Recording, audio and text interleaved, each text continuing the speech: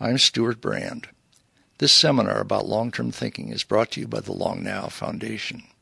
If you would like to see high-quality videos of the talks in the series, including this one, they are available online for Long Now members at longnow.org. Good evening. I'm Stuart Brand from the Long Now Foundation. Often with our speakers, we have their books out in the lobby for you to buy. But if we had all of the O'Reilly books out there, there'd probably not be room for people to get by. And profound fans for each one of them, I suspect. These are deeply geeky books. And his conferences, and his food camps, and the Maker Fairs, and Make Magazine. I've been an editor, and I guess these days I'm being a curator. And it used to be the editor sort of kept out of sight. The editor of the New Yorker was a mystery for many years for many people. Who is that? What's on his mind? Chris Anderson at TED conferences is a curator. And an important thing to know about curators and editors and publishers is some of them have an agenda, and that's kind of boring once you know the agenda. But the thing they're good at is knowing what's going on.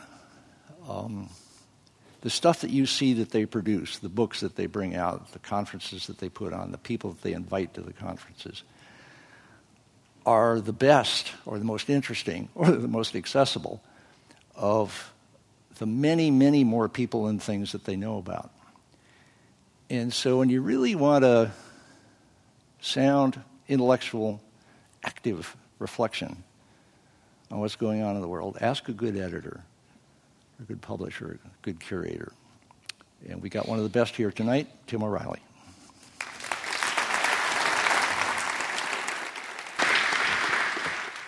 Thanks very much. Thanks very much. I want to say, first off, I'm very honored to be here. The very first place that I tried to get published when I was a budding writer was in Stuart Brand's Co-Revolution Quarterly. And I just want to say I've always been a huge fan of his work, and I've tried to follow in his footsteps.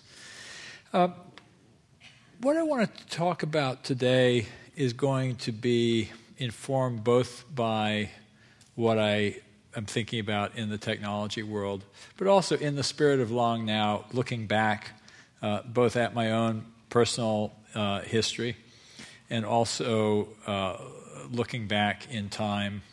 Some of you may know I was originally trained as a classicist, so looking back at a little bit at Greek thought and then forward towards the future. But it's going to be kind of a historical look at how I came to think some of the things that I think, as well as what I'm thinking about. I start a lot of my talks with this wonderful quote from Edwin Schlossberg, who said, "The skill of writing is to create a context in which other people can think." And it's a lot of what I do in my work, as Stuart says, as an editor, curator, writer. I try to frame things in a way that people can see them. And often what's going on in the world is obvious in retrospect, but not prospectively. And it's by framing them differently that we're able to see what's going on. So I'm going to talk about a number of things that are probably fairly familiar to many of you, but I'm going to try to frame them in a way that you can see them anew. And the biggest thing that I'm talking about is really the convergence of computing and human potential and the way that it is taking us towards something that you could call a global brain. Now, when you hear that, in this group, you probably first think, oh, the singularity, and all the stuff you've read about that. But that's actually not what I'm talking about. And by the way, I in kind of preparing for the talk, I found a wonderful little tidbit about the singularity. We usually associate that term with Vernor Vinge or, Ray Kurzweil. But in fact, it was first articulated by John von Neumann. As George Dyson has reminded us, almost everything that we think about in technology today was first anticipated by John von Neumann. So Stan Ulam in 1958 recounted a conversation that he had with John von Neumann. He said, "Our conversation centered on the ever-accelerating progress of technology and changes in the mode of human life, which gives the appearance of approaching some essential singularity in the history of the race beyond which human affairs, as we know them, could not continue." That notion that somehow we're heading towards a future that's very different is a powerful idea. And it's one that I think has captured the imagination of a lot of people. We also have all kinds of dystopian visions in popular culture of what this sort of potential future global brain might be, whether it's the Skynet of the Terminator movies or the Matrix. We have from Kevin Kelly, who's very dear to many of us, this notion of the technium as a new order of life. Wonderful, Kevin has got some wonderful thinking about how technology is taking us forward to something new. This is a piece I pointed to called "Evidence of a Global Superorganism," and he talks in this piece. This was, I think, 2008. About an emerging superorganism of computers. I really recommend his new book, What Technology Wants, and it's very consistent with my thinking. But it's not really computers I want to start with. I want to actually start back in the early 70s. When I was working with a guy named George Simon, who came to be, when I first met him, he was a Boy Scout leader, actually. And he later went on to become a workshop leader at Esalen. There was this huge ferment in the 70s, something that, if some of you may remember, we called the Human Potential Movement. And it was really about how do we tap into something, inside that will make us, more, better. I was just a kid, but I did actually, when I was 18 years old, I actually co-taught workshops at Esalen with George. He was a, wonderful, brilliant guy, kind of crazy. When I kind of talk about some of his ideas, I go, wow, this is just a weird footnote. But almost everything that I've accomplished, I actually learned from him. He kind of taught me a way of seeing fresh. And I'm going to talk to you a little bit about that. And actually, the very first book I published was a transcription that I did of George's notebooks. He did these little, pocket notebooks where he wrote all the stuff he was thinking in. It was published in an edition of, I think, 500 copies. I actually put it out by subscription. It was kind of very early, paper Kickstarter, so to speak. And this is after he died in an accident. But his, key notion was that language was a map, and that we could actually create maps of human consciousness, both in history and as it went forward in time. And he had all these very complicated maps. In the little introduction to this book, I wrote something like, George was a little bit like the guy who discovered fire. He had all kinds of stories about what it was, and most of them were probably wrong. But no matter what, anybody who had fire, they got it from him. And that's how I felt growing up. He kind of taught me something. So even though everything he said was probably wrong, there was this inner truth to it. And I'm going to talk a little bit about what that was. He started with a guy named Alfred Korzybski, the founder of General Semantics, which was another bit of sort of pop, kind of the kind of pop intellectual culture that we're all part of today, except this is in the 1930s and going forward.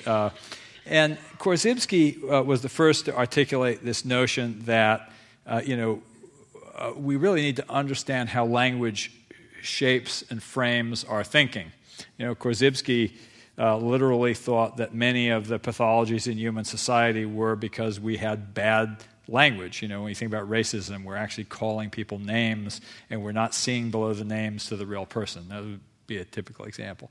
But here's an example from my own life. I moved to Sebastopol, in 1989, and I hadn't really been a country boy, and I'd look out in the field and I'd see grass. After a few years of having horses and learning the names of things, I would see oat grass, alfalfa, orchard grass, ryegrass, and I was able to make those distinctions, and I had names for them, and I could talk about them. And that ability of language to enable us to see is a big part of this notion of language as a map. Korzybski had this other idea. Probably the line that he's most famous for is, the map is not the territory. This idea that if you get it wrong, you kind of get caught up in your map, and you don't actually look anymore at what's real. And Korzybski actually had this as kind of an experiential practice. He had this little device that he called the structural differential, which he had people kind of try to identify when they were talking or arguing. He'd say, where are you on the structural differential?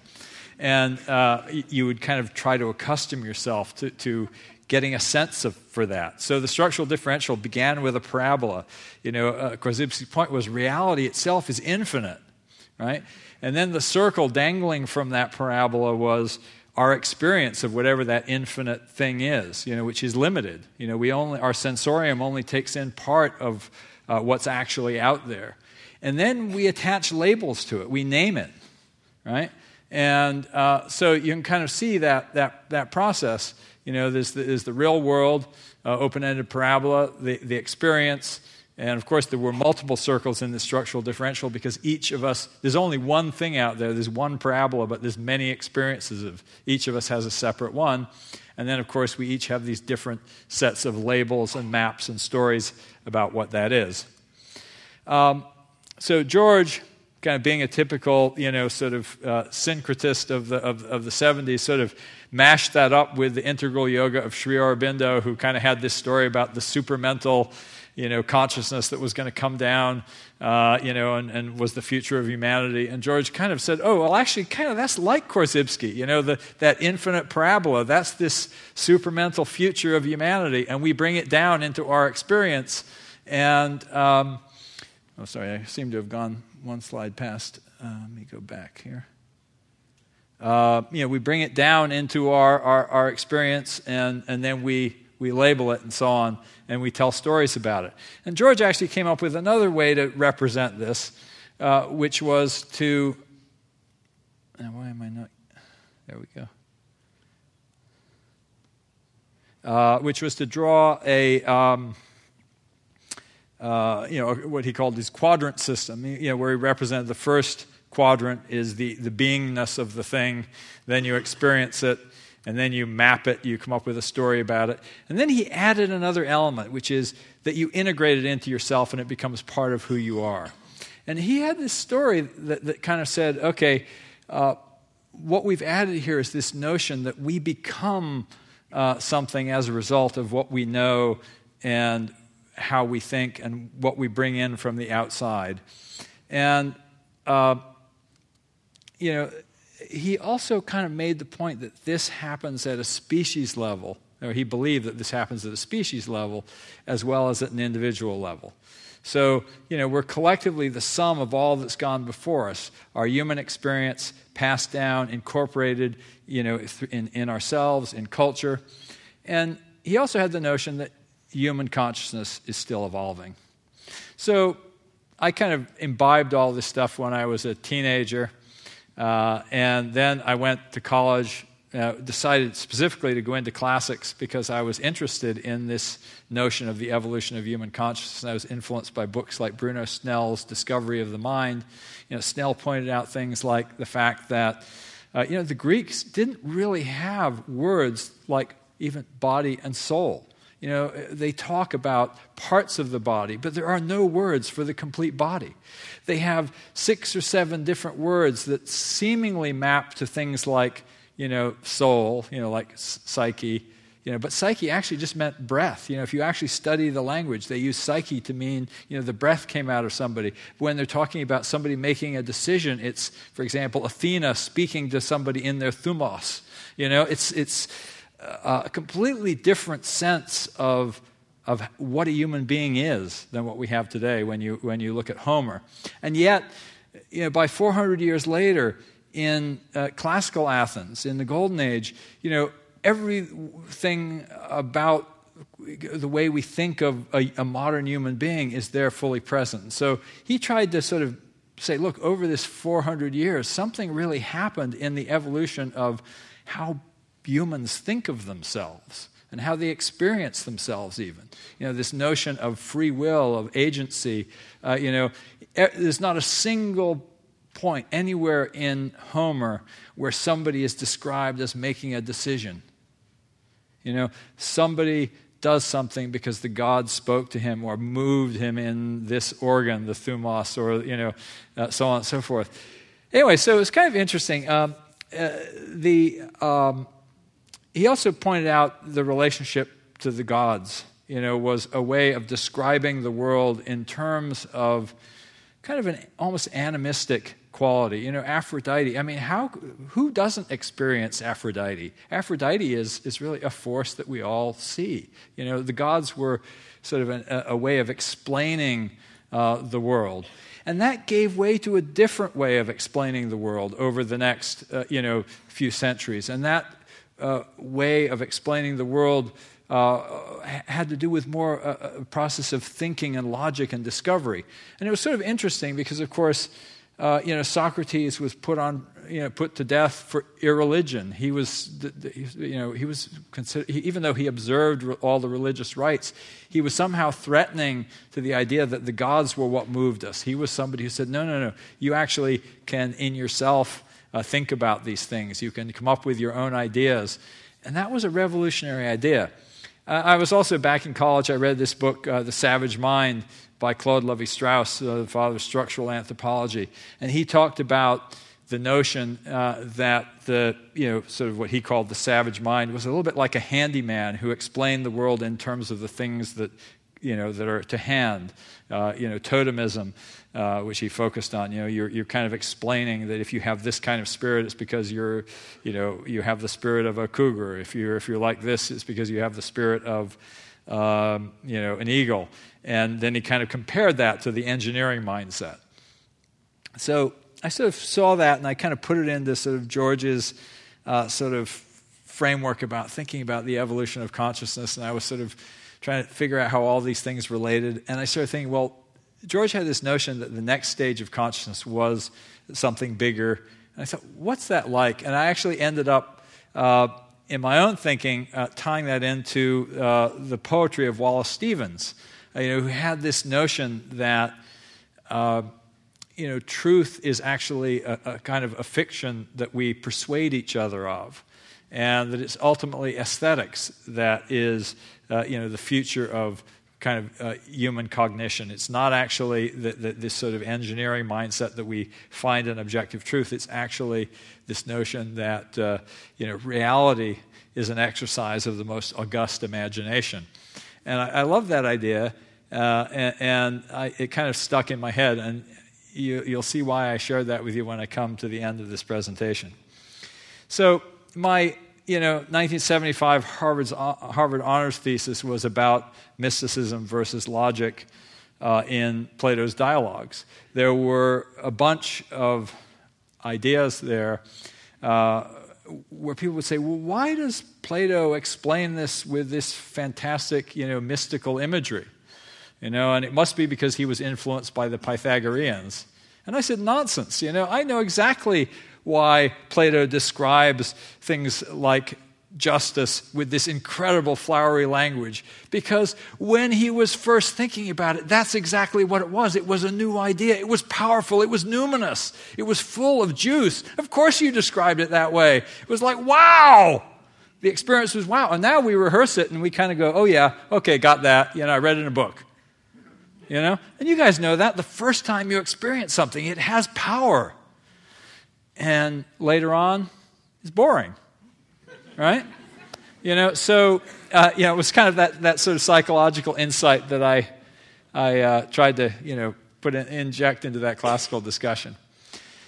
So anyway, as I mentioned, George had this notion that the next stage of humanity was a kind of global consciousness. And of course, this was a very au courant idea in certain circles in the 70s. Some of you may remember Teilhard de Chardin, his notion of the omega point and the noosphere and the future of humanity. It was sort of the spiritualist singularity of the 70s.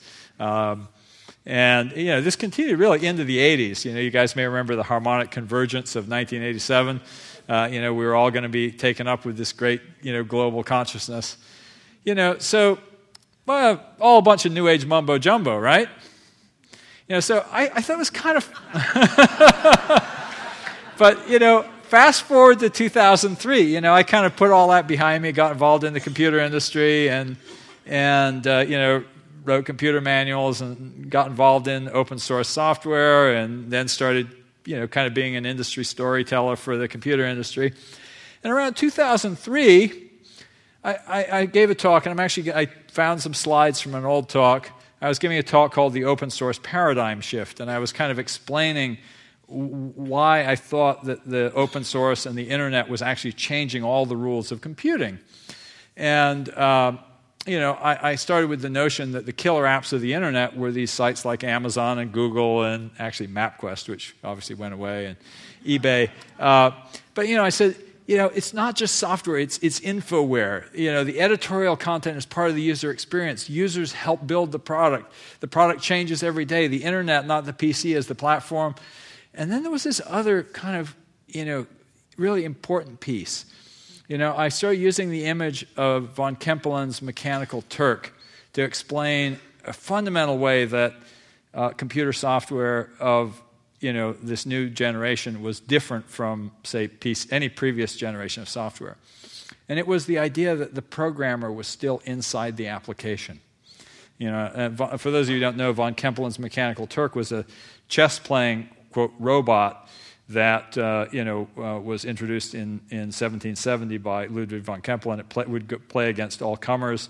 Actually, Charles Babbage played against it and lost, and it actually was part of what got him thinking about whether a real computing device was possible. It wasn't revealed until 1820 that it was actually a hoax.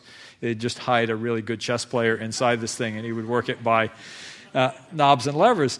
And this came to me in actually 1998 when I was writing a paper about the importance of the Perl programming language, which was sort of the first of the modern scripting languages. Some of you may know, Python and Ruby and PHP have become important languages on the internet. Well, Perl was the first one. And I went to my authors and said, what do you use Perl for?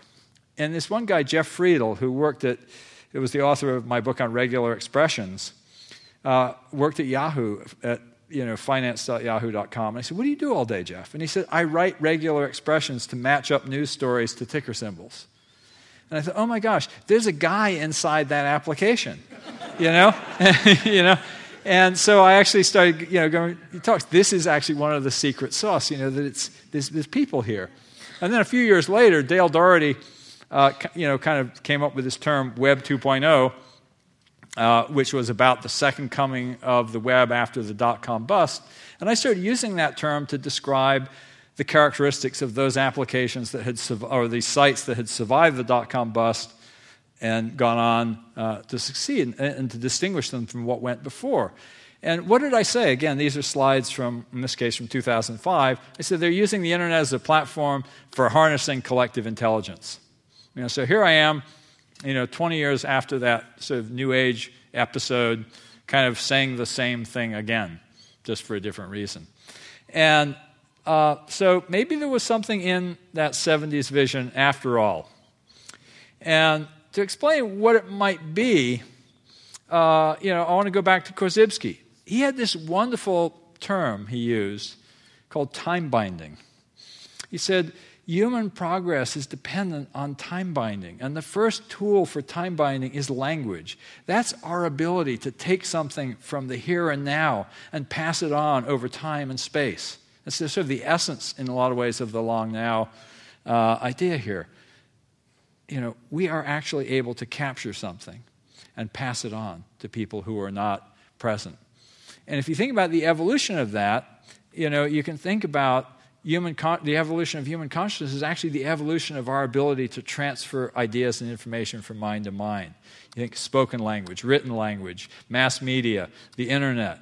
And you start seeing, in something like Twitter, for example, the ability of a new meme to rise up and spread very, very quickly. Remember, for example, when Occupy Wall Street burst onto the scene, and you look at Twitter hashtags, they're really kind of like new thoughts in this shared space that we're all having. Danny Hillis, another Long Now member, actually once explained this beautifully when he said global consciousness is that thing that decided that decaffeinated coffee pots should be orange. You think about it, how there was a brand color for Sanka, and then somebody else adopted that, and it kind of went from there. There's actually a wonderful essay from 1958 on this same concept called iPencil. How many people here in the audience have ever read iPencil? Google it. Totally worth reading. It's sort of an account, a first-person account written by a pencil. And it says, I'm this sort of seemingly simple object, and yet there is no one of you who could make me. And it's really about the way that we as a culture have this vast distributed intelligence. And that's another aspect that, of what Danny was talking about here.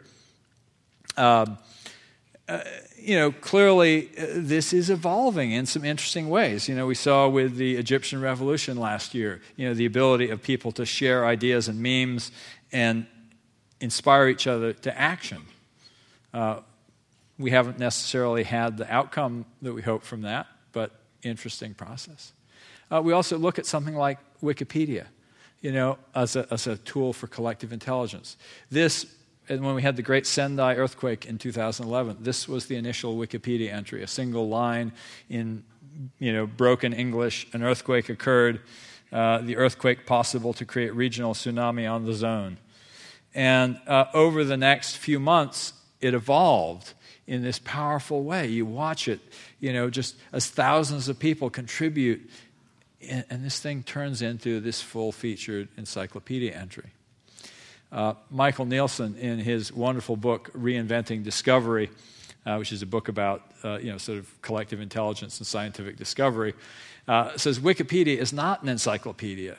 It's a virtual city, a city whose main export to the world is its encyclopedia, but with an internal life of its own.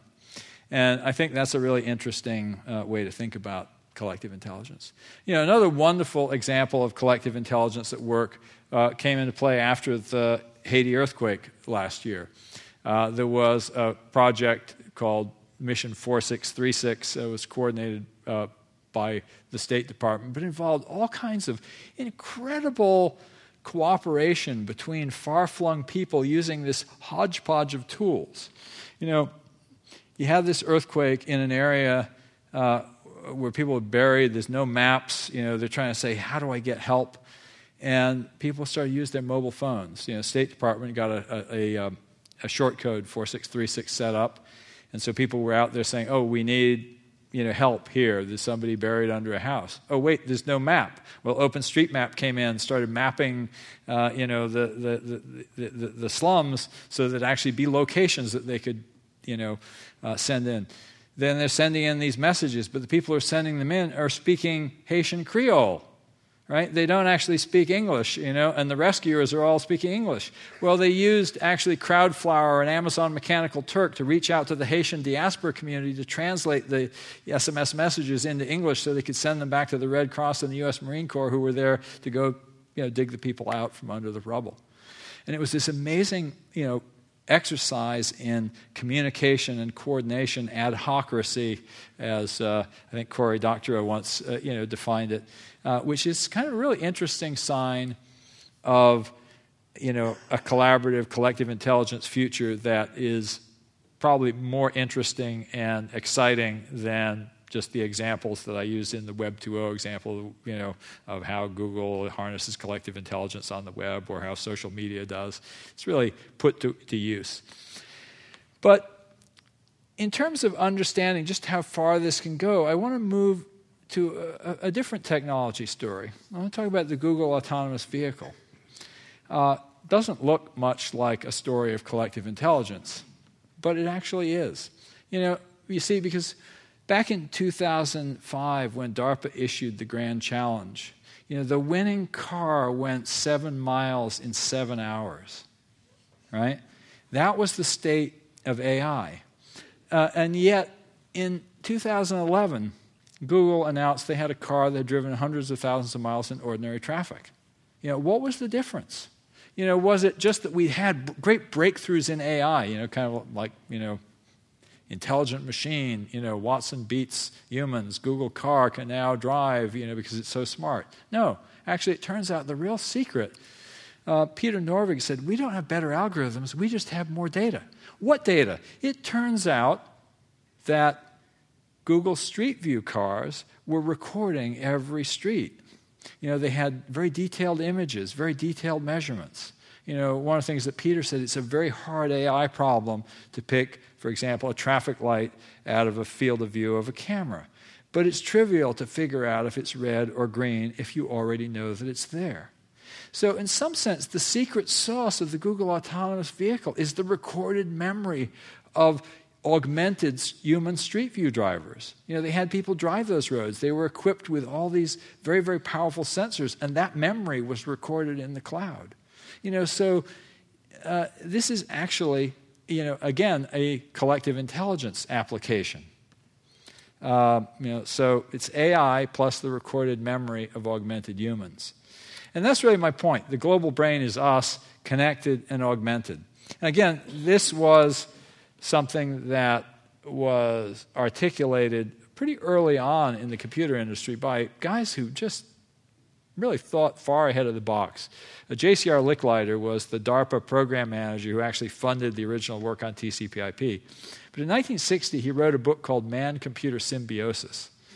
And he wrote, the hope is that in not too many years, human brains and computing machines will be coupled together very tightly, and that the resulting partnership will think as no human brain has ever thought, and will process data in a way not approached by the information handling machines we know today. So when you see something like Google, which uses millions of links made by distributed individuals, uncoordinated, and uses them to predict the best result, when you see this Google Street View vehicle somehow fueling an autonomous robot car, you're starting to see elements of this man-computer symbiosis. So when I say we're building a network-mediated global mind, I really am saying it's us, connected and augmented. It's not an AI. It's really a set of technologies that connect us in new ways. In the same way that language connected us in a new way, writing connected us in a new way. And now we have a whole set of technologies that are connecting us in new ways. We have a shared memory now in the cloud.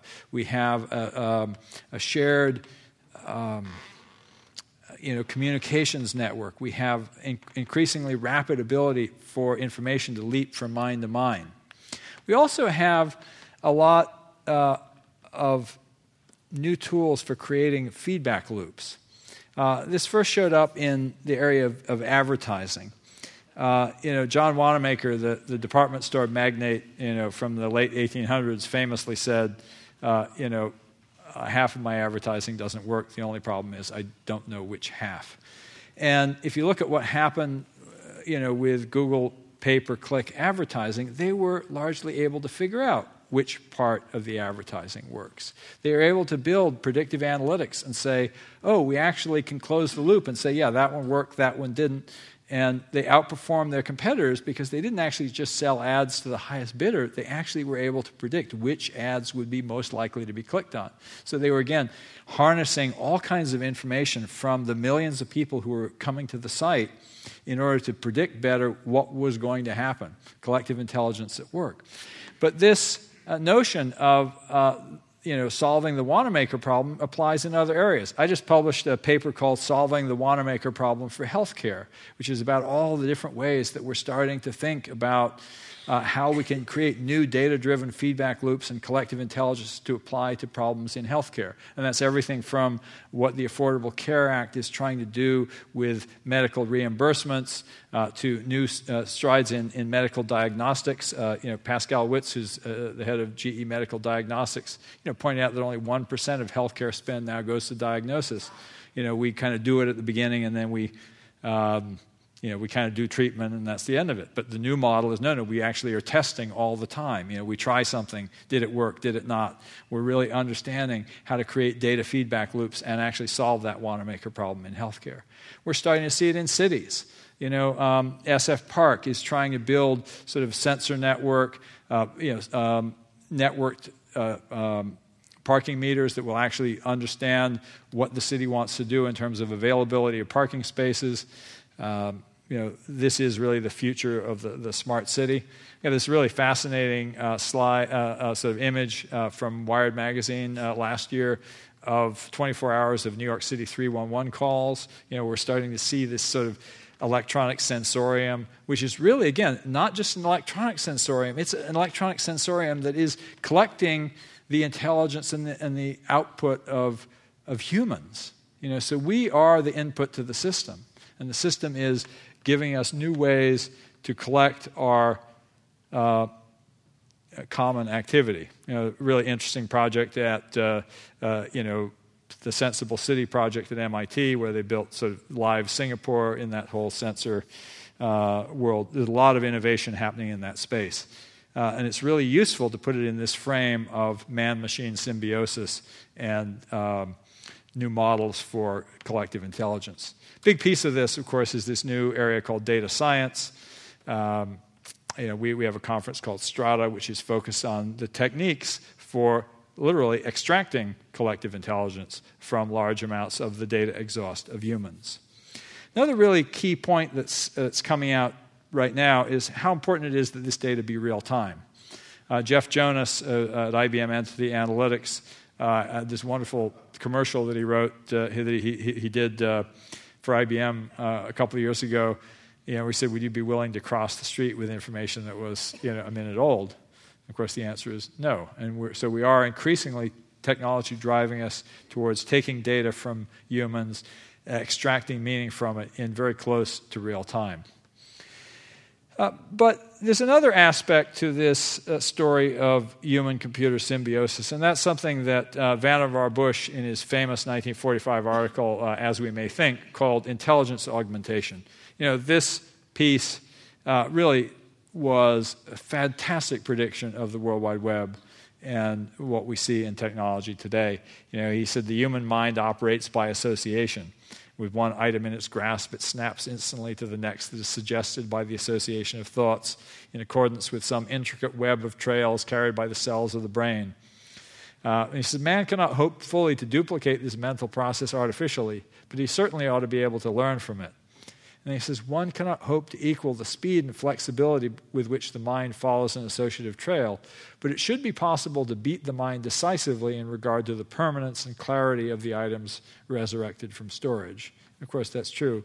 You can Google, and in 3 clicks, you can actually read Vannevar Bush's 1945 article.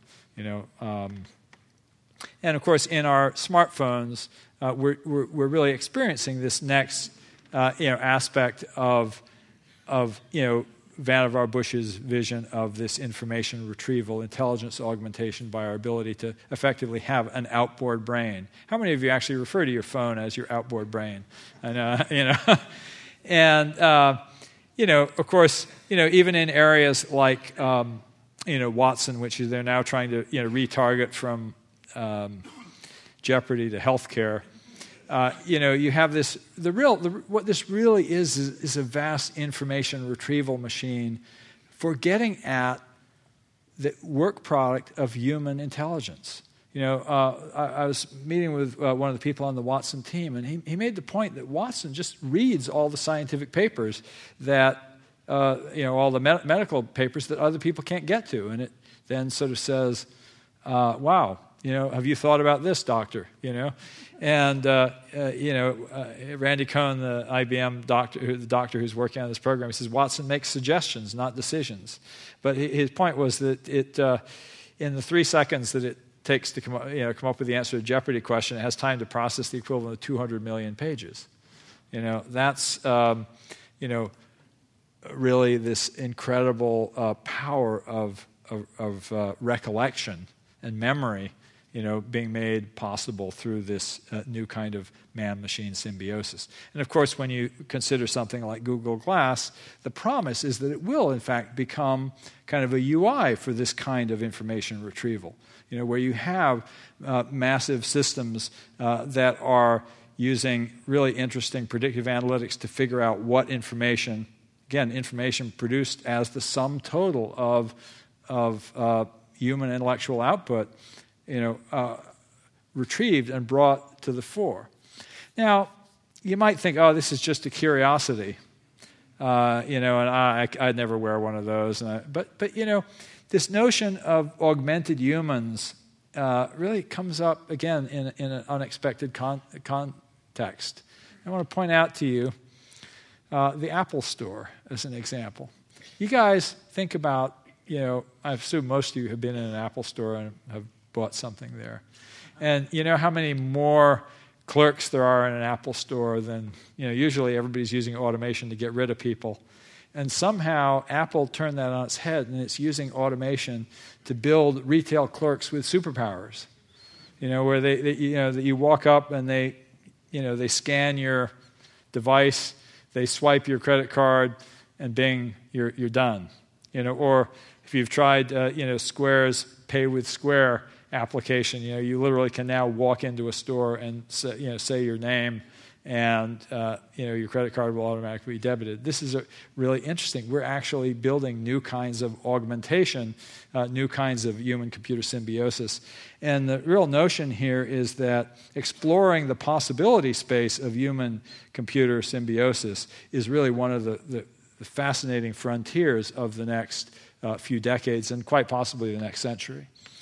Now, one question I've started asking myself is, what does the economy of the future look like? In their recent book, The Race Against the Machine, Eric Brynjolfsson and Andy McAfee make the case that many of the jobs that have gone away are not coming back. We are, in fact, automating more and more kinds of jobs. And, you just take this Google autonomous vehicle. If that comes out, there go taxi drivers, there go truck drivers, and you just repeat that across the economy. And you ask yourself, well, what does the future economy look like as we take away more and more of the formerly menial jobs? And you can say all you like, well, you'll just have to move up the food chain and do more intellectual work. I do think that Apple Store example gives you, a really interesting framework for thinking how you can make even relatively low-skilled jobs and actually upskill them through human-computer symbiosis. I think in addition to retailers like Apple, you'll see that in home healthcare, where you can easily imagine a combination of sensors, deep data backends, and then humans providing the high touch front end as a future economic model. But it's really important to think about this because our economy actually depends on a virtuous cycle. It's just like the water cycle or anything else from ecology. The economy also depends on a cycle. You need customers as well as job and product providers. In a talk he gave at TEDU earlier this year, Nick Hanauer made a wonderful case. He said, I'm a very successful capitalist, but I want to tell you, there's a big lie out there, and that's that capital creates jobs. He said, customers create jobs. And if, people don't have enough money to be customers, no amount of capital and no amount of entrepreneurial ingenuity will allow you to succeed. And so he kind of gave this voice to this ecosystem thinking. And so that's why I started asking myself, well, gosh, if Andy McAfee and Eric Brynjolfsson are right and we're taking away a lot of the jobs, we're going to see, is our future one of more and more income inequality, and there's basically a set of high-skilled people and then a bunch of low-skilled people who kind of are down in the gutter. And you go, no, we've got to figure out that future economy. So I started thinking about some different areas about how that might look. And, there are many, many different angles, but I just do want to focus on one, and that is the creative economy. You might think, well, that's just, kind of the world that we're all part of. Someone like Stuart or Kevin writes a great book and other people read it, and they get paid somehow. But, Cory Doctorow had this vision that I really loved in his first book, Down and Out in the Magic Kingdom, for something he called the adhocracy. And he really described what he called an attention economy. There was actually an attention currency called Woofy, which was, just like, hey, do people like what you're doing? Well, it kind of turns out we're starting to see that. What is Kickstarter but kind of like the alpha of that system? I'm doing something cool. would you support me in it? And it's a sort of a hack for translating over from the attention economy into this real, this sort of monetary economy. But even Kickstarter may not be the most interesting example. I've gotten really fascinated by YouTube recently because it struck me that YouTube may actually be closer to having the real business model for the attention economy than Facebook or Twitter. This particular video is one that my 3-year-old grandson likes to watch, along with something like, it's been watched something like 24 million times. It's a video made by a 5-year-old and his dad of his Thomas the Tank Engine train crashes. He kind of has this big complicated train set, and he shows how he crashes his train engine in various ways. And, Huck loves to watch this. It's what Yochai Benkler calls peer production, and it seems like it's sort of silly, But what's sort of interesting is that there is a real economy growing up here, and it's actually technology mediated. So I went down to learn more about this. I went down to a conference called VidCon, which is sort of the gathering place of the YouTube creator community. And it was kind of like going back to the early days of the Beatles. There were literally thousands of screaming kids when YouTube stars came out on stage. And this is actually, a line of fans waiting to get an autograph from a, 20-something, British kid, Charlie McDonnell, who has a, very popular YouTube channel. It was interesting. It was also, crawling with agents who used to be focused on Hollywood, and they're now focused on YouTube. But what's really interesting is, when you kind of understand how YouTube monetizes. So interesting. This is a pretty popular video. It's been watched 15 million times. But what's really interesting is there's a music soundtrack. You notice I circled down there. It says contains content from I think it's Dig Dis or something like that. I don't even know who that is. But Google auto detects when there's copyrighted content attached to a video. And you kind of think, well, in the original business model that Hollywood wanted was like take that stuff down. Well, what's really happening is they actually pay the artists and the music companies. So I heard a fascinating story about a pop star who I won't name, who now actually makes more money on YouTube than on iTunes.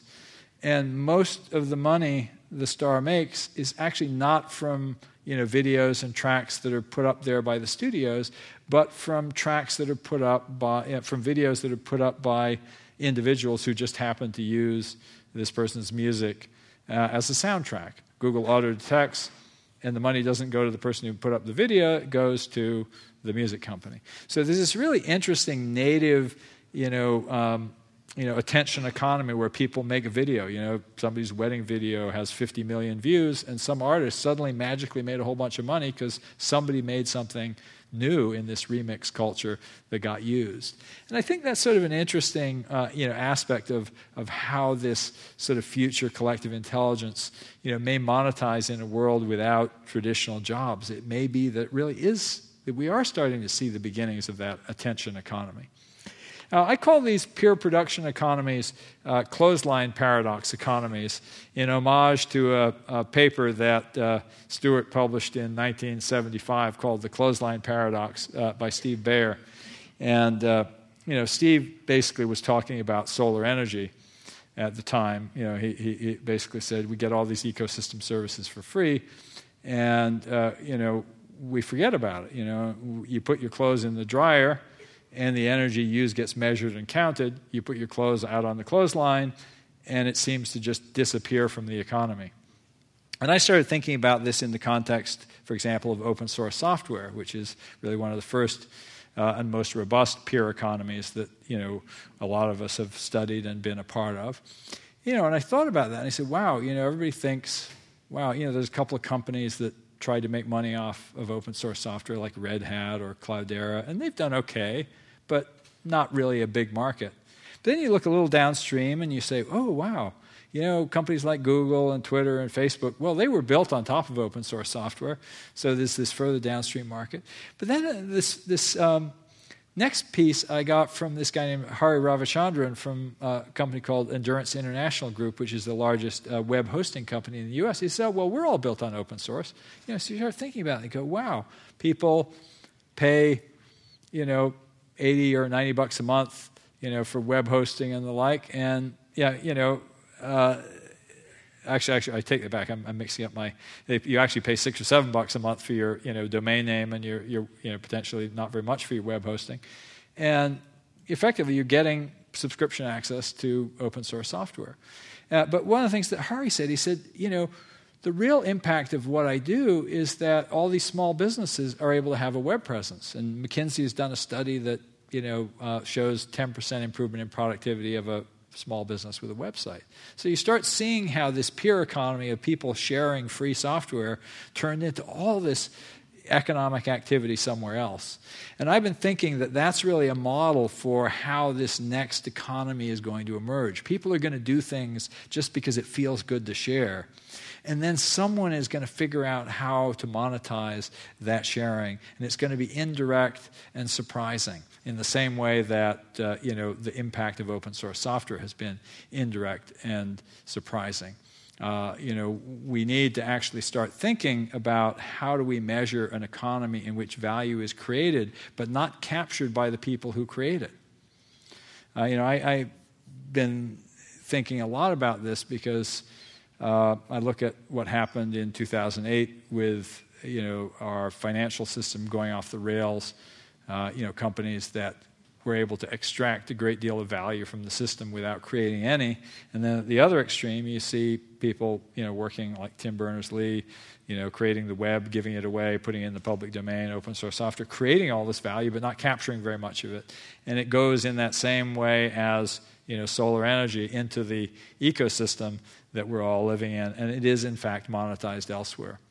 So, Lisa Gansky has a site called The Mesh, which is really looking at the sharing economy. She now identifies almost 7,000 companies that are trying different kinds of business models in that sharing economy. I think it's going to be a really fascinating, exploration of the future. We have these new kinds of ways that we're connecting, sharing, building work product that is inherently collective, that comes from our shared attention. We see these sort of thoughts that are going across this global brain, and some of them are worth keeping and some of them aren't. Our old methods for saying what was important are giving way to new ones. But what is still true is that there's a kind of generosity and joy in creation that I like to think will still be a key part of the future. Rodney Mullen, who's one of the fathers of street skating, he was a hugely successful skateboarder in the early days when it was a professional sport, but then he kind of was the guy who invented a lot of the tricks out on the street. And he gave a talk at I think it was TEDx USC. And he has this sort of wonderful thing. He says, fame and money lose their allure. He quoted Richard Feynman saying, a Nobel Prize is the graveyard of a scientific career. But then he said what really has survived for him, he'd built a company and sold it and he'd done all these things, but he said what's really wonderful, he said there's an intrinsic value to creating something for the sake of creating it. And there's this beauty in dropping it into a community of your own making and seeing it dispersed and seeing younger talent take it to levels you could never imagine, because that lives on. And I start thinking about that as something to aspire to in this future global brain, and that is that beauty of sharing. And that's why I wanted to remind you in closing of what I said earlier about what might be the hallmark of that next stage of human consciousness, which is creativity and the idea that reality is an activity of the most august imagination. And I invite you, as you go forward into the future, to share what you do very profusely, because it will be remixed by others into something new, rich, and strange. And that is the world that we're building together. Thank you.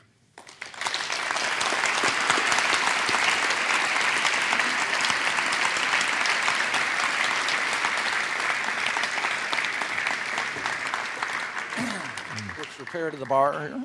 Okay. Gin or vodka?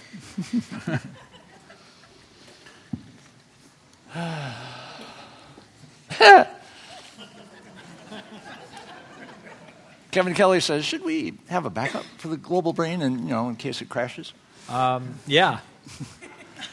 I think that's going to be really interesting. The one thing I would say about that is, I've actually given versions of this talk where my last slide is, we've only got one world now, we better get it right.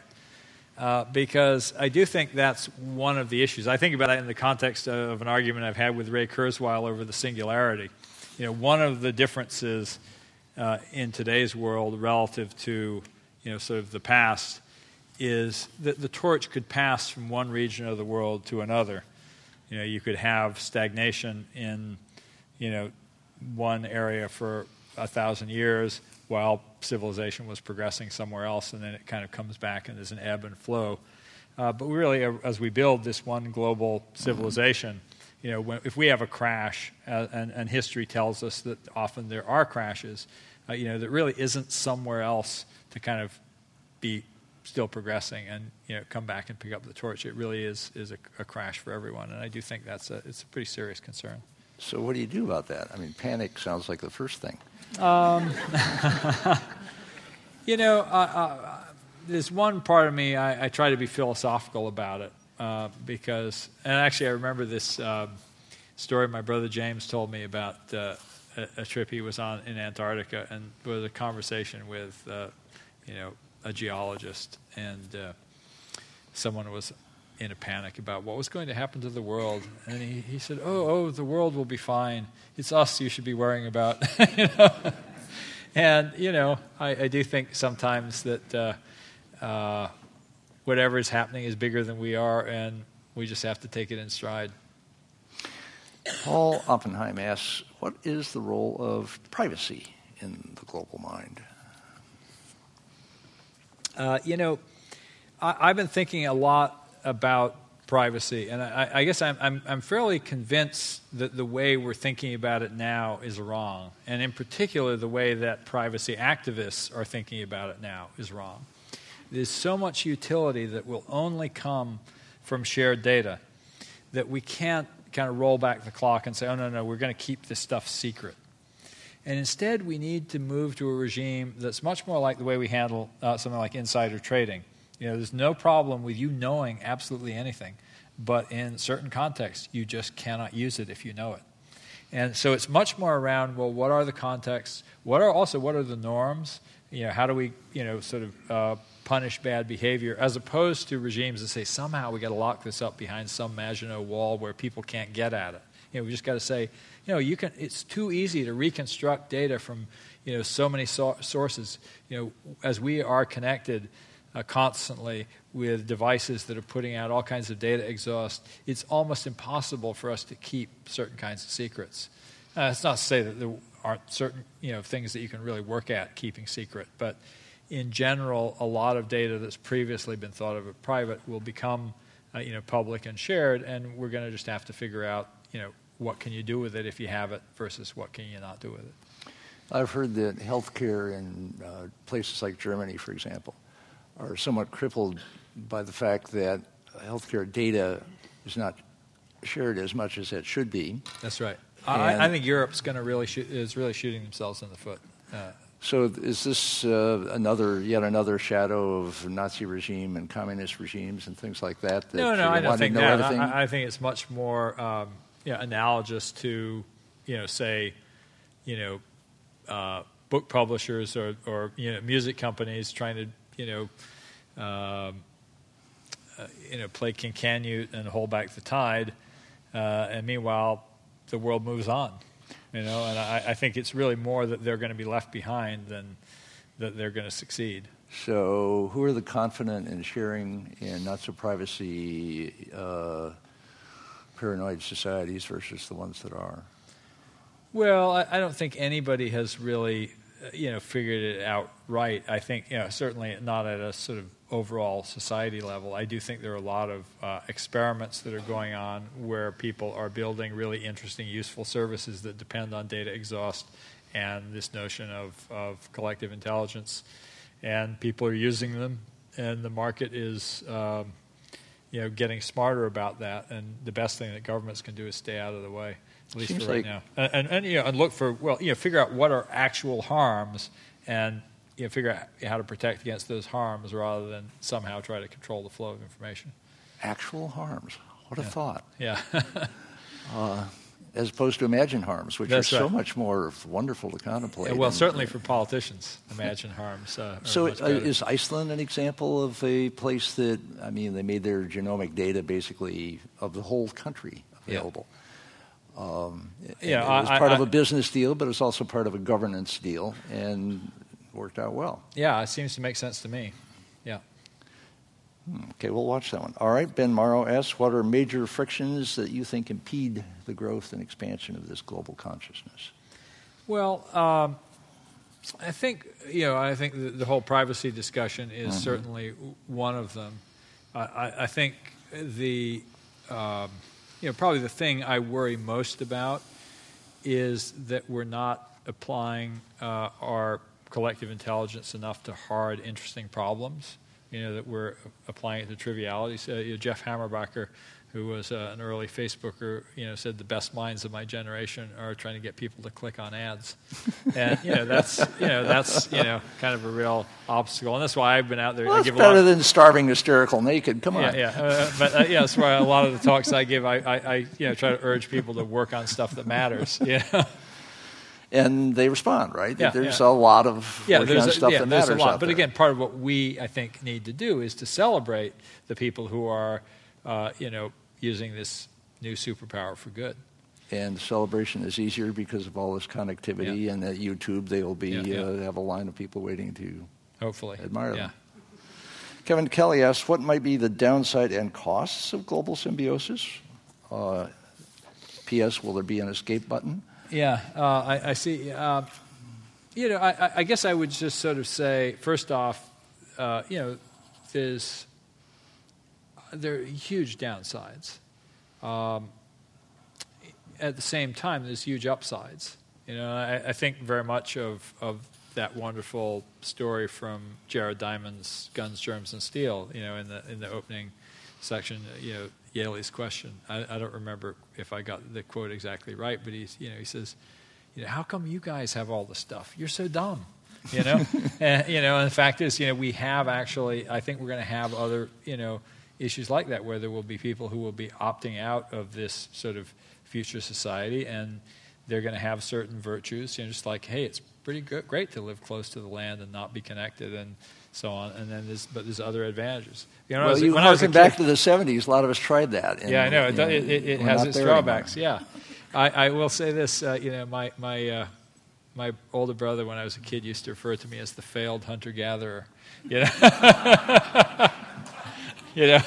I would say you're nothing but a hunter-gatherer. But the notion really being of, and I was thinking about this, I was this blind kid who used to literally, I struck out at kickball when I was in third grade, which is pretty hard to do,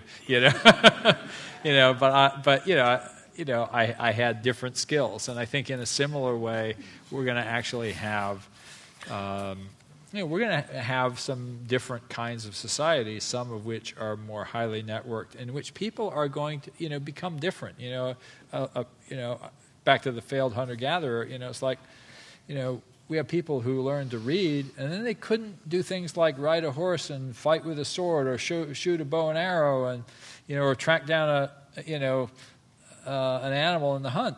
But they could do something else. And I think a lot of our future is to say, well, we don't know what we'll need to be good at.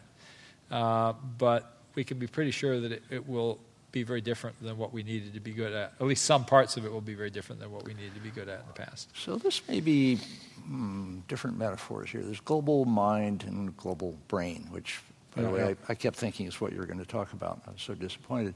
Okay, well, let's talk about it now. And one possible distinction I bet Marvin Minsky wouldn't agree, is that the brain is somewhat, there's anatomy of the brain. Mm-hmm. Different parts do different things. Yeah. Two sides, parts manage vision. There's, and the mind feels more like one big bowl of Jell-O.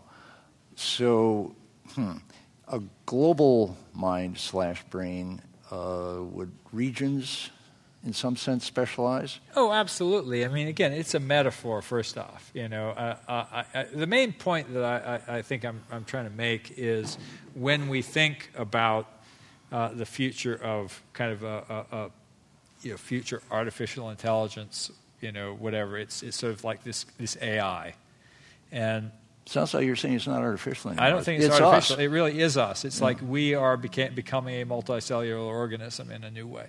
It's getting, at a certain point, this process of, communication becomes sufficiently intense. The structure becomes sufficient that we actually become something qualitatively different. And you can look at again this notion that a meme can spread. How long did it take for that Sanka brand color to mean decaffeinated? I don't know, but I imagine it was a number of years, and it still hasn't spread everywhere. Twitter memes, can spread in a flash worldwide. Of course, that could happen in the days of mass media as well, but I think it's happening much faster. Can you imagine a pantheon of Greek gods of this noosphere that you're describing? Oh, absolutely. Who's there? What do they stand for? Aphrodite is alive and well. Yeah. Pornography rules the net. Yeah. No, it's a really good point. And this really goes back to your question of subsystems. The very first cave art was all pussy. Yeah. Yeah. 40,000 years of it now. Yeah. Well, it's actually a lot of. I'm sorry, I distracted you. A lot of hunting imagery as well. I remember this fabulous line from Zane Grey where he said, "Man was born to roam, to hunt, and to slay." There's that whole. Anyway, the gods of the global consciousness. Who are they? Well, and goddesses. Interesting. Well, they're probably the same old ones. There's certainly a goddess of wisdom. When I was kind of growing up, as a kid, reading the Iliad and the Odyssey, I was, Athena was always my favorite, the goddess of wisdom. How does she get expressed in currently? I think that I probably hear in the long now. Yeah. Now, how's that's a really good question. I have to think about that. How do we sort of express that quality of sagacity and insight? Jonas Salk had a definition of wisdom as the ability to look forward as if backward. Mm-hmm. That's a good one. You took that at heart here. It's a really good question of is that something that we actually have only still as individuals? Do we actually have collective wisdom? I think it's probably a good argument to say that what we have right now are expressions of probably lower impulses. We don't have, we have kind of that sort of impulse and sensation and the interest of things, are what are driving us. There's certainly... There's some pretty vicious gods of old. Oh, no question. And are there vicious expressions one can see from this kind of... Oh, no question. I mean, connectivity? You look at how, hate spreads just as easily as anything else. You see, kind of... Our next speaker, Steven Pinker, will say the record shows that basically hate, injustice, violence, and so on keep going down. Mm-hmm. And that may map against the increasingly connectedness of that could be people every which way. Yeah. In which case, what you're always looking for is think everything's going to have good and bad expressions. As Kevin Kelly likes to say, as long as 51% are expressions you're glad of, and that plays out over time, you win. Mm-hmm. And you think these things that you're describing have that quality? I guess I would say that neither. I think just as there are good and bad individuals, there are going to be good and bad impulses in all of us. I don't know what will predominate, and I suspect that what predominates will actually go through a range of possibilities. Interesting. For example, I was in Istanbul last year and kind of just immersing myself in a little bit of history there. And I thought, how odd is it that there was a culture that survived for, quite a long time, in which the way that they, you succeeded to the leadership was by killing your brothers, and the one who survived was the next ruler. I mean, it's like, what a foreign culture. So you look at the range of human experience of what we consider to be normal at one time or place. It's pretty wild. And I think in a similar way, as we look forward into this, increasingly connected future, there are going to be things that are going to seem very, very unfamiliar to us and very strange. Demetrius Nealon asks, how do you see the field of information architecture changing relative to collective intelligence? What are the O'Reilly I guess books of the future on the developing apparatus? I think the thing that I would just say as a sort of framing metaphor, the notion that you want to build systems that are affordances for collective intelligence is probably the kind of the key principle. And as I gave a number of examples, not in really a coherent list, but as I said, exploring the possibility space. When you think about, the Apple Store and the Google Autonomous Vehicle as two different expressions of collective intelligence, you go, wow. You would never have thought of that. And so for me, information architecture is, kind of how do you define and capture, the design of these kinds of systems. I think on the web, we figured out quite a few design patterns for collective intelligence. Like, okay, you get people to review and rate and, share.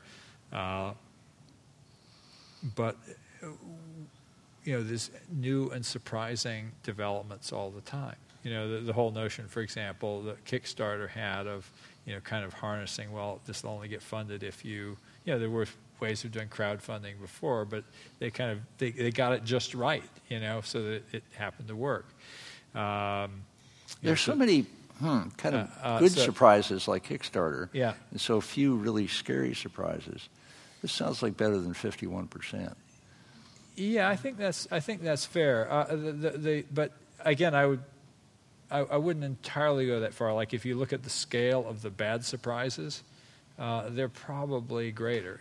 Take the financial crisis. That is sort of a sickness in the global brain. The financial system, is actually ahead of the consumer internet in sort of harnessing, collective data, building these synthetic instruments that work again at turning bots loose to do things with that data. And they basically used it to basically rip the rest of the world off. Sure. And, so I kind of look at that and I go, there's a really good example of a pretty serious pathology, in the global brain. I think I look at Goldman Sachs and I go, they're certainly one of the, the avatars, if you like, of the global brain gone wrong.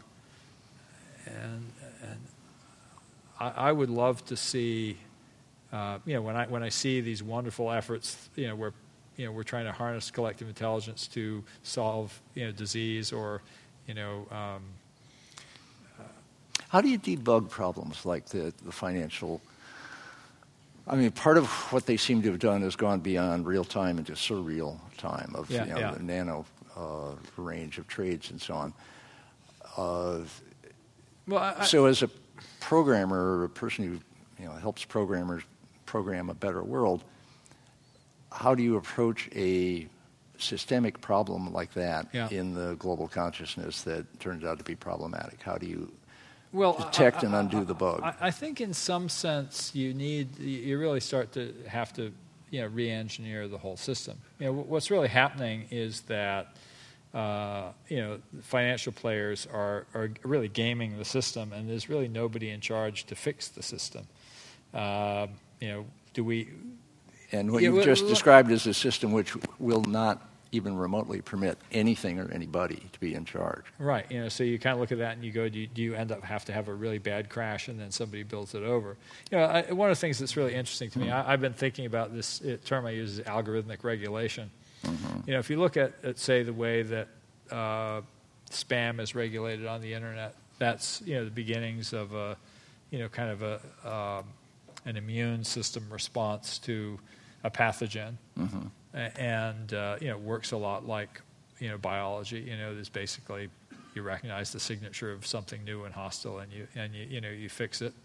So there's this constant search for homeostasis in some sense, and you compare that to how government regulation works, and you go, well, it's just it's badly broken. Somebody puts out some rules, and there's no method of enforcement.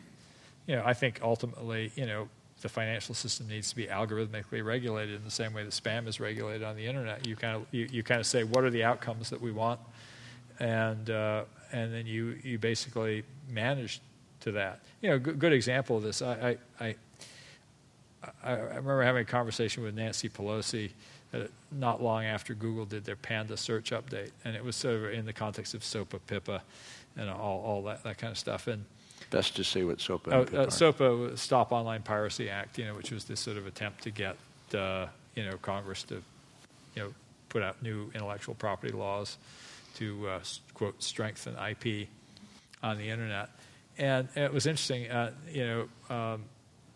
Nancy Pelosi kind of said, well, we have to satisfy the interests of the technology industry and the movie industry. And I thought, no, you don't. You have to get the right answer. Sort of like I just said. The reason I mentioned the Google Panda search update, which is when they sort of downgraded a lot of the people who were building these content farms and putting out low quality content in order to get page views and clicks in order to make money and not to satisfy the users. And I thought, gosh, what if Google had said, oh, yeah, we have to sit down with demand media and satisfy their concerns. We have to make sure that at least 30% of the, the search results are crappy so that their business model is preserved.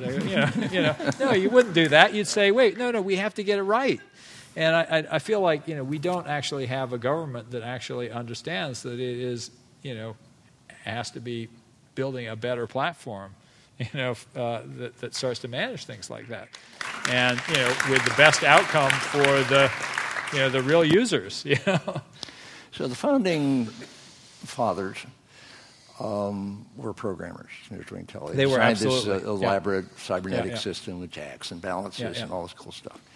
And you're wading into .gov in cities and things like that. Say a little bit about why and how and what the future of adjusting governance might be. Well, it seems to me that we're reaching a point where the way we've governed ourselves is fairly broken. It hasn't scaled very well, and in particular, the dominated by special interests and the like. And it's really clear we actually need to come up with some new mechanisms that actually harness some of this collective intelligence for purposes of government, and I think that is going to be one of the great challenges. But isn't that democracy sort of, the Greeks invented it, and it sort of works, and that's it, right? Game over. Well, it sort of works.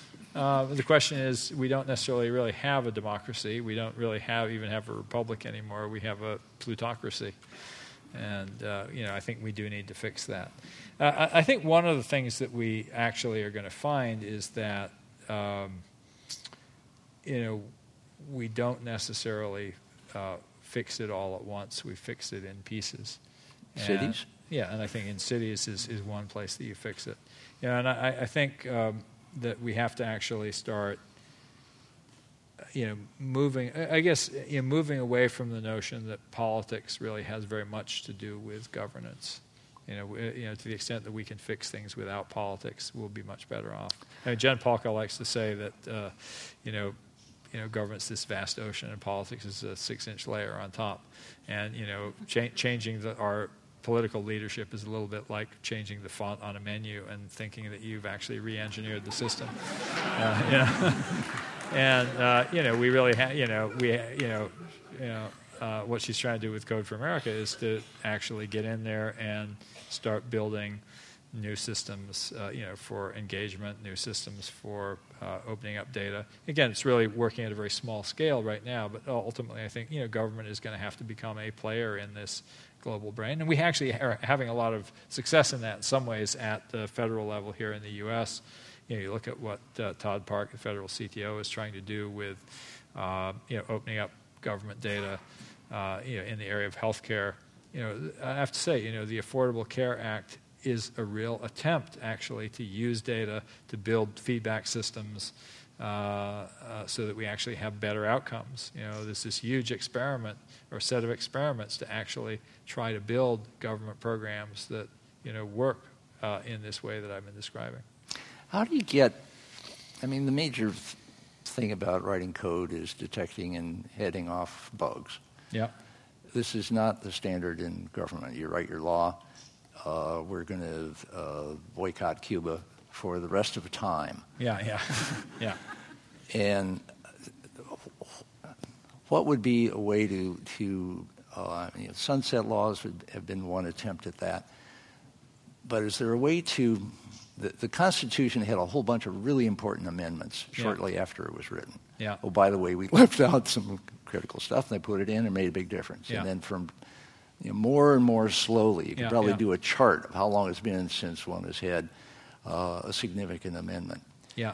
And there's none significant being offered now. Yeah. So what you see is a kind of a sclerotic tightening up of the apparatus. Yeah, although, there's some good efforts, again, in that direction. Cass Sunstein, who was at the Office of, what is it, OIRA, I forget what it stands for, Office of something and Regulatory. He's Mr. Nudge. Yeah, exactly. Co-author with Dick Thaler of Nudge.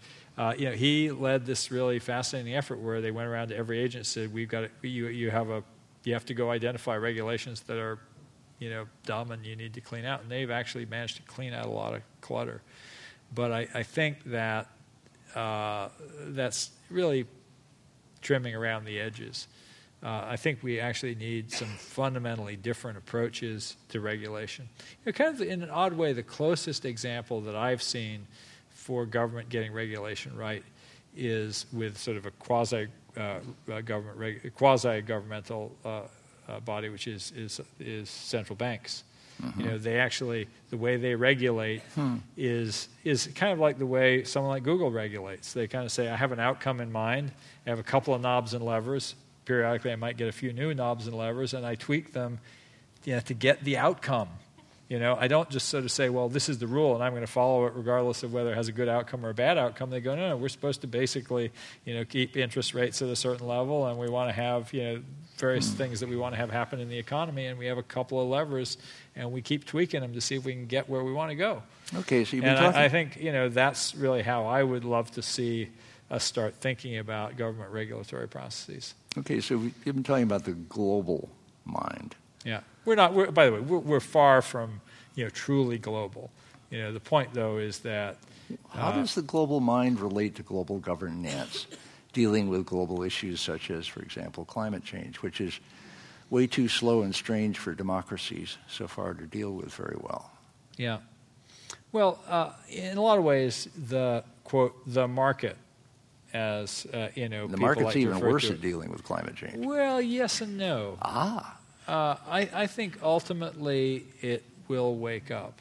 There are a lot of players. There's a lot of contending forces, no question. I expect there will be diabolical moneymakers on climate change will want it to get a lot worse. Now that you folks are completely desperate. We got something that'll help you fix this. It'll cost you, but we got it for you. I understand, but for example, insurance companies are going to be pulling on one side, start pushing on one side pretty hard. That's interesting. That's a good one. I think of the question is, it still may not be, fast enough, and it may be too late, but I do think that overall, there are some hopeful signs. And I guess for me, the thing that bothers me the most is that, in an ideal world, you do have a somebody who's exerting judgment, and I think that the judgment that we tend to exhibit in government is generally pretty poor and captive to.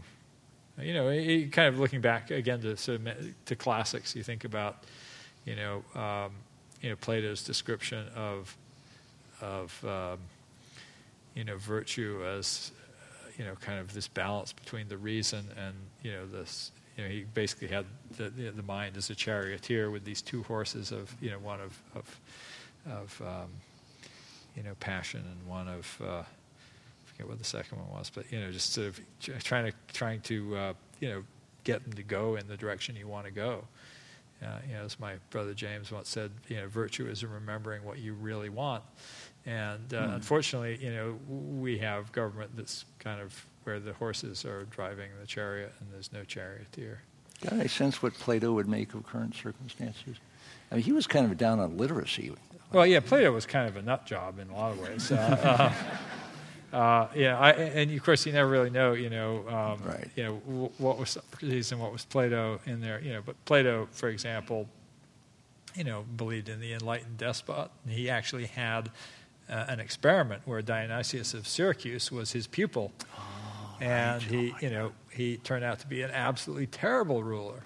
And so, Plato, when he tried to put his ideas of the ideal republic into practice, produced a monster. Did Plato ever say "oops"? No, I don't think he did. But Dionysius was the guy who actually. Everybody's heard the story of the sword of Damocles. Mm-hmm. That was Dionysius, and his his prime minister was Damocles. And Damocles said, "Oh, how wonderful it must be to be a king." And that was when he put him in the chair with the sword hanging over his head. He actually lived in Syracuse on his little palace. He had his bedroom surrounded by a moat with a bridge that he could take up. He was terrified that he was going to be killed. He was really this sort of despot, and yet he was Plato's star pupil. Last question, building on one from Kevin Kelly. Kevin says, will we be able to understand, manage, or steer a global intelligence that operates at a scale so far beyond ours, so far beyond our individual? I guess I think if you take the analogy far enough, there is no, when you say we, you're showing that you're thinking of us as individuals, and that's kind of like asking, as we became multicellular organisms, one of the cells says, "Hey, are we going to be able to control, what this big multicellular organism does?" And the answer is no, you're not. I'm sorry, you're part of it, but you're not in charge anymore. And I think, going back to that notion of the singularity, it's this idea that there'll be this AI that we no longer control. No, I think it's going to be this system that is beyond our control. And again, that goes back to, really that 1958 essay, I Pencil. He's kind of saying, look, we're already there, in making something like a pencil. It's this collaborative activity spread all around the world. You read that essay and he goes, my wood came from here, and somebody here did this to me, and somebody here did that to me, and no one person, put this thing together. And I think increasingly you look at that out, there's going to be a lot of activities that, only exist collectively. And, that kind of goes back to that privacy discussion. You kind of go, well, I want to take my data out and go home. Well, then you don't get any of the services because they only exist when you have a lot of people together. And, your data is only meaningful in context. And this is kind of like to the question of privacy again. We're talking with John Madison, who's the Chief Medical Information Officer at Kaiser, and he was kind of pointing out, we're not far from the point where you're going to want to have your complete genome as part of your medical record. And you go, that's great, but it's really only useful if we can compare it to everybody else's. So it's very well you can go, well, we could keep it sort of secret and locked up there, and you can only show. But the fact is, we got to somehow actually, to extract meaning from it. It's going to be a collective, intelligence problem once again. And I think that that really is the challenge. That future of collective intelligence applications is a future in which the individual that we prize so highly actually has less power, except to the extent that individual is able to create new mind storms. I guess if I'd kind of gotten further with this talk, I might have ended up kind of tying that thought of the creative economy into this. How will we influence this global brain? The way we'll influence it is seen in the way that people create these kind of viral storms. Right now, they're just around. Oh, isn't that cool? It's a funny cat video, or it's a, or it's a political movement, whatever. But we're going to start getting good at that. People will be able to command, vast amounts of attention, and direct. Large groups of people through new mechanisms. I'm trying to think of the cell metaphor there, and you said the cells couldn't really complain. They're not in charge of this larger entity. But the cells pretty much stay the way they are. The cells of this entity, people who get into activity with the global mind, are rewarded for it. Yeah. And that's why they do it. That's why they keep at it. That's why they get better at it. And by and large, they're all volunteers. Yeah. Almost all volunteers, which means they're having a good time. And something keeps getting better for them, or they would get bored and go away, because that always happens. That's right. So this is not like the cells, who stayed the same as the body became more and more complex. These are cells that are themselves becoming more and more complex, and gaining complexity not only in how they relate to life with all these cool tools, but in the complexity that they are absorbing by participating in this huge complex event. Yeah.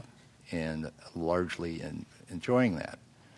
So this is you talk about, in Vannevar Bush and so on, talk about human-computer symbiosis.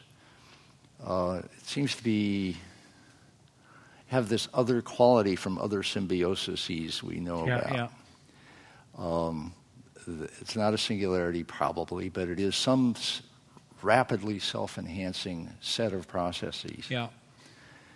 Yeah, it's sort of interesting to know. I actually think that some people are going to be enhanced and some people are going to become less capable as a result. In the same way, or along certain axes. Again, kind of going back to the failed hunter-gatherer. But that's the story in Race Against the Machine, which I just reviewed, so I'm sort of aware of it. And John Henry goes up against the steam hammer. Yeah. And steam hammer wins, and John Henry wins, but he breaks his heart, so he loses. And the steam hammer carries on, and John Henry doesn't do that anymore. Yeah. But there are other John Henrys who are designing the steam hammers, and they're doing fine. And this is the point that the authors in Race Against the Machine make, that who loses is the people who race against the machine, and who wins are those who figure out how to race with the machine. Yeah, I think. And there are a lot of people in that category, and the horrendous shift that we're seeing is that shift from, it's a double shift. One is the shift from racing against the machine to racing with the machine, and being rewarded for that, and the machine itself getting richer from doing that. But they end with an amazing line, which is that this is a deeper shift. They're economists, a dismal approach to life to be an economist, because everything is based on the economics of scarcity. And they're saying what just happened is that we're now dealing with an economics of abundance. Yeah. And that is a fundamental shift, which they say is also fundamentally beneficial. Yeah.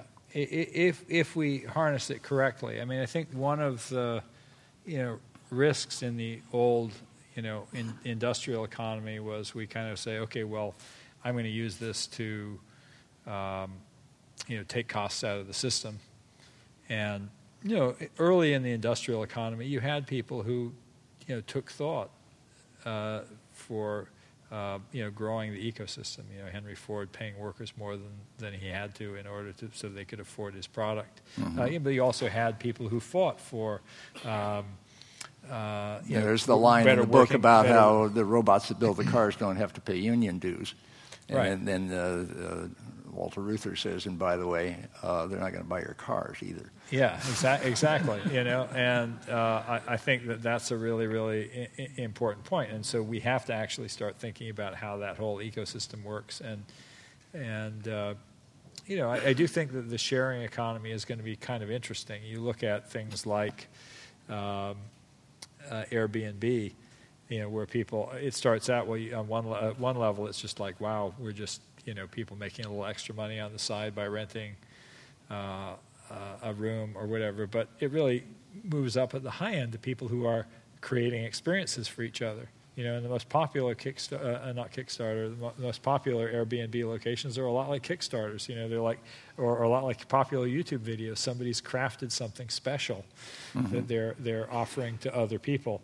And again, I just sort of that early sign of that attention economy of where we're, when we're no longer, participating in that old industrial economy, we're just doing cool things for each other. And I think that may be an interesting sign of where this is going. Let's check back in 10 years from now and see how this stands at that point. It'd be really Thank you for coming tonight. Thank you. All right, thanks.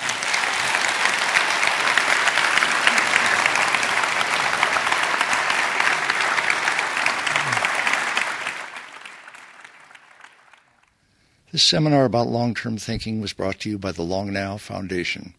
Thanks to Fora TV, you can see high-quality videos of the talks online by joining Long Now as a member at longnow.org. Thank you for listening. I'm Stuart Brand.